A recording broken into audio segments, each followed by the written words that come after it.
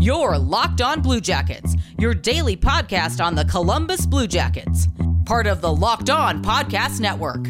Your team every day.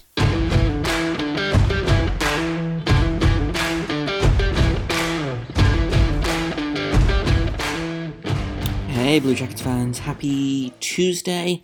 Welcome to Locked On Blue Jackets. We're part of the Locked On Podcast Network, your team every day. I am, as always, your host, Jay Foster, here to bring you all of the news, the stories, the trials, the tribulations, the joy, the agonies of the Columbus Blue Jackets, Monday to Friday every week. Today, first of all, I've got to start off by thanking you all for making this your first listen of the day. If you are a regular listener or a first-time listener, I super appreciate you. Locked On Blue Jackets is free and available on all podcast platforms, so make sure you check it out. If you have stumbled across this by accident, I would appreciate a subscribe or, hey, maybe even a 5-star review.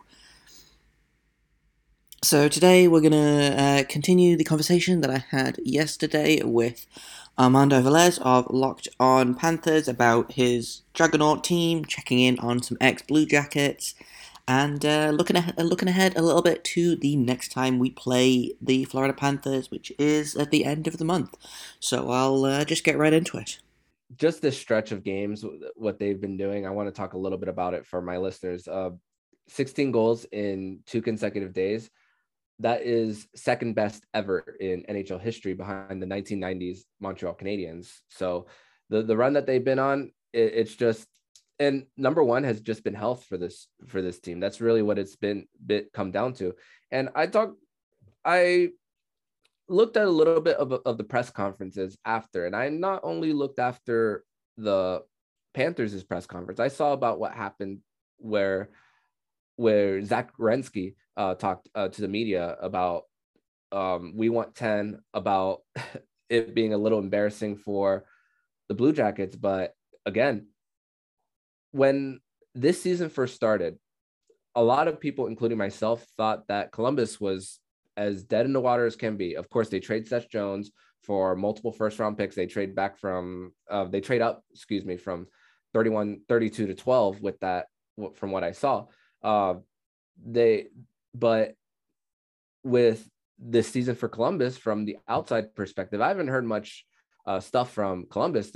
Apparently, since Torts has been gone, there's been less public drama with this team. Brad Larson seems to keep this team like out of the spotlight for the wrong reasons. So that's a good thing for Columbus. But I want to ask you, what are you thinking about this season? Have the Columbus Blue Jackets overachieved? Are they right where they are? Or what are your thoughts on this?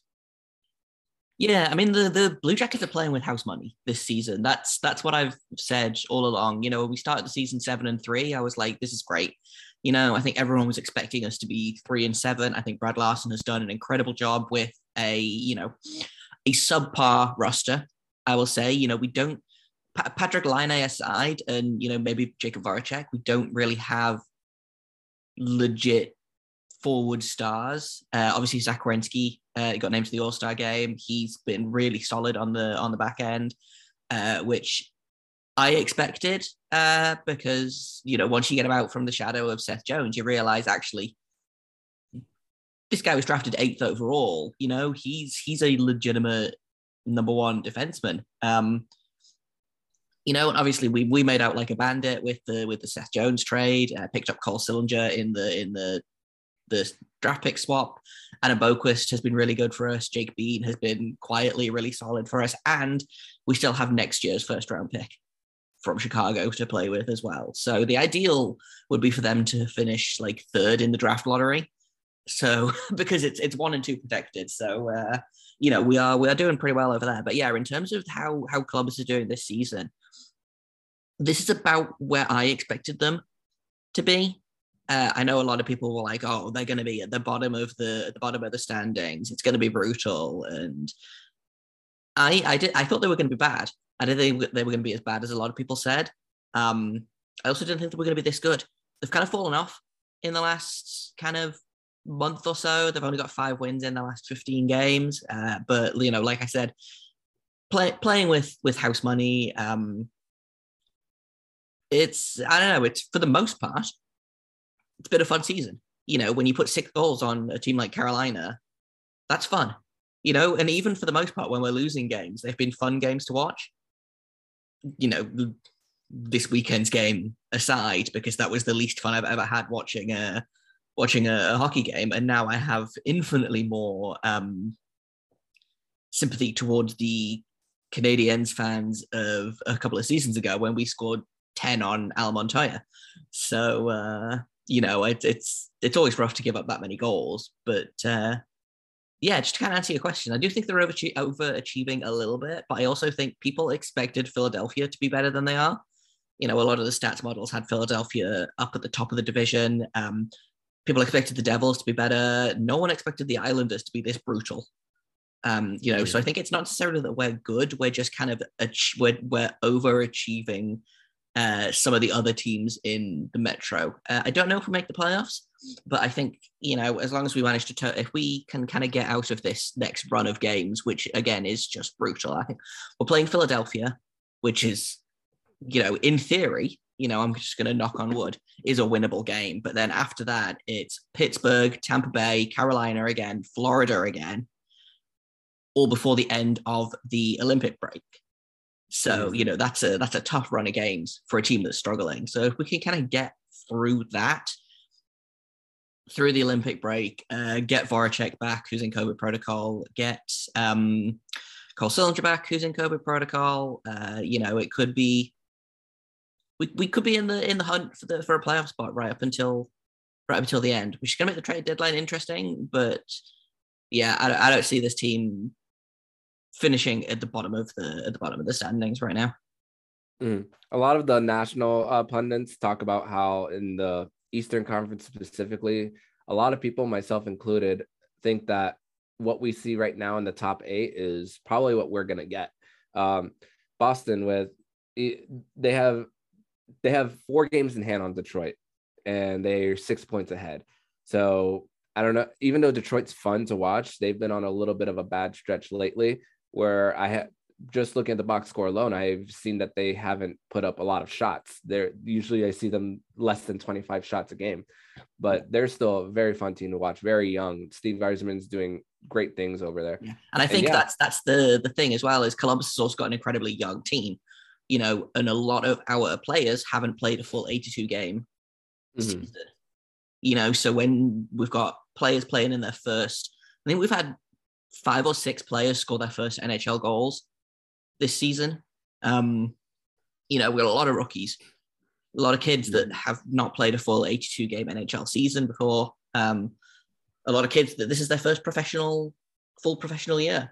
So it is a grind. 82 games is a lot of games to play. And I think probably what we're seeing with Detroit, what we're seeing with Columbus, is a little bit of that fatigue starting to kick in, which is where, we're 35 games into the season, give or take.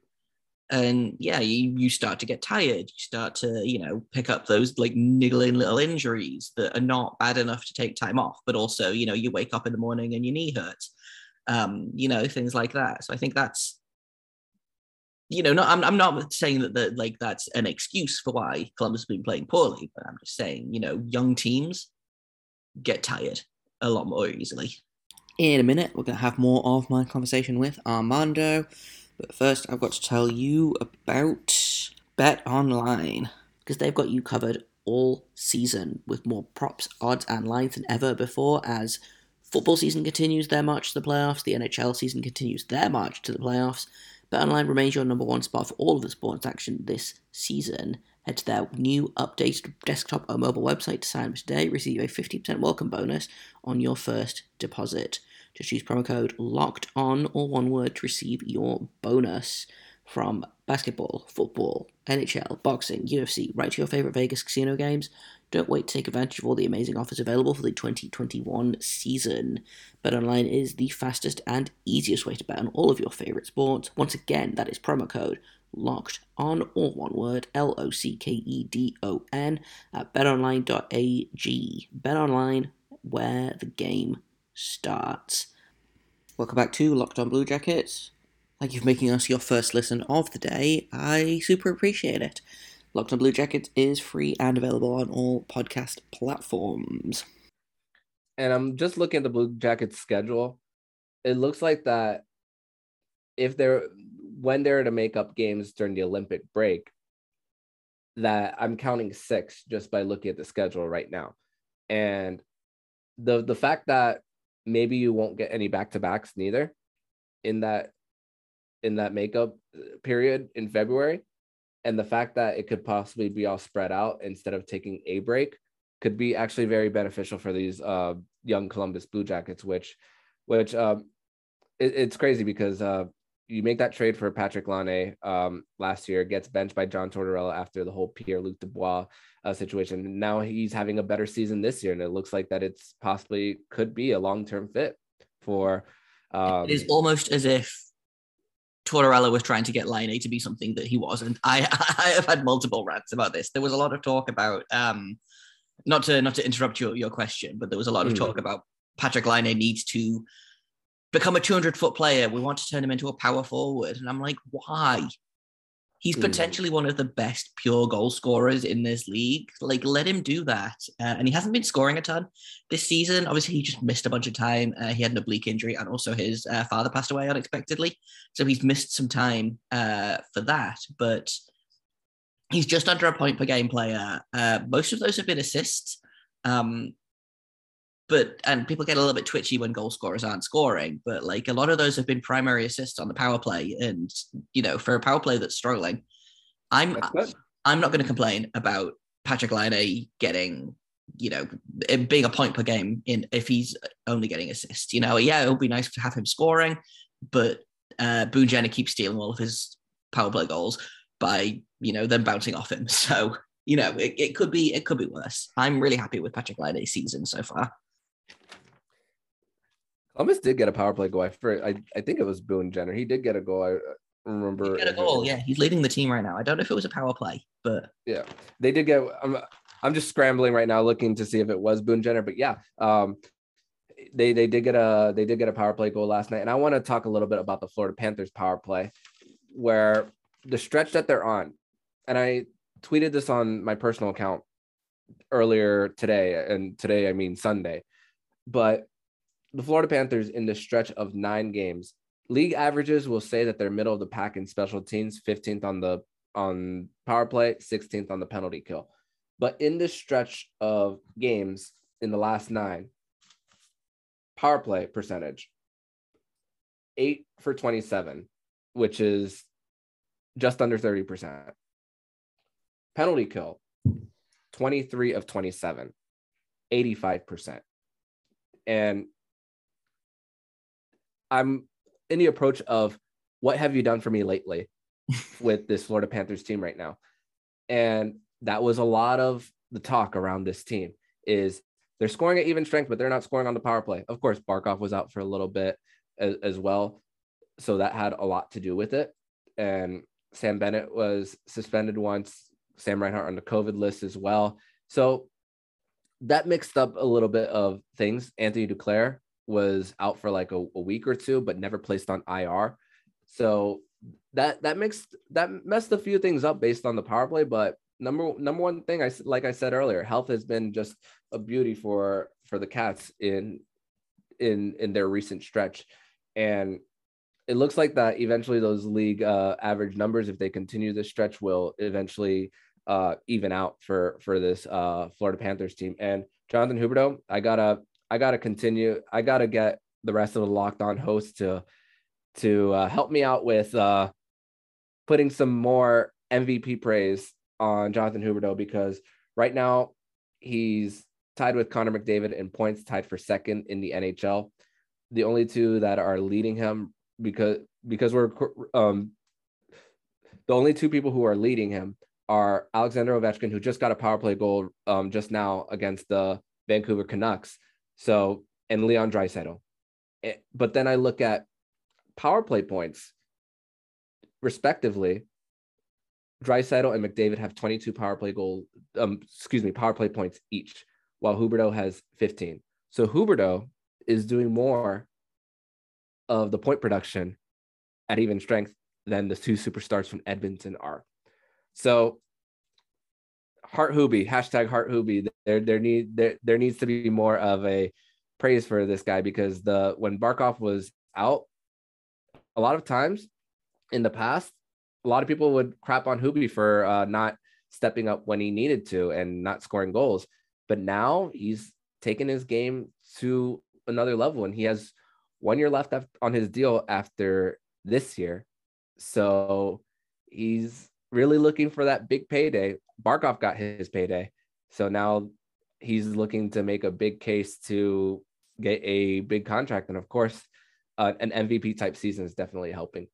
Yeah, I didn't realize until I think I saw your tweet about it, actually, about he was, as of last night, I think he was leading the league or second in the league. I didn't realize he was having that kind of a season. I've always liked Huberdeau. I think he's a fantastic player. And yeah, the argument for me is he's doing this not by himself, but Draisaitl and McDavid are kind of neck and neck in points. I don't know how you can call one of them the MVP over the other one, because they're kind of a duo. So yeah, for me, the currently the MVP conversation comes down to Alex Ovechkin, who at the age of 36 is leading the league in points because I don't know, they make him differently in Moscow, and Jonathan Huberdeau. Those are the two guys that, you know, are really the difference makers, which is... In a minute, we're going to finish our conversation with Armando Velez of Locked On Panthers. That is coming up next on Locked On Blue Jackets.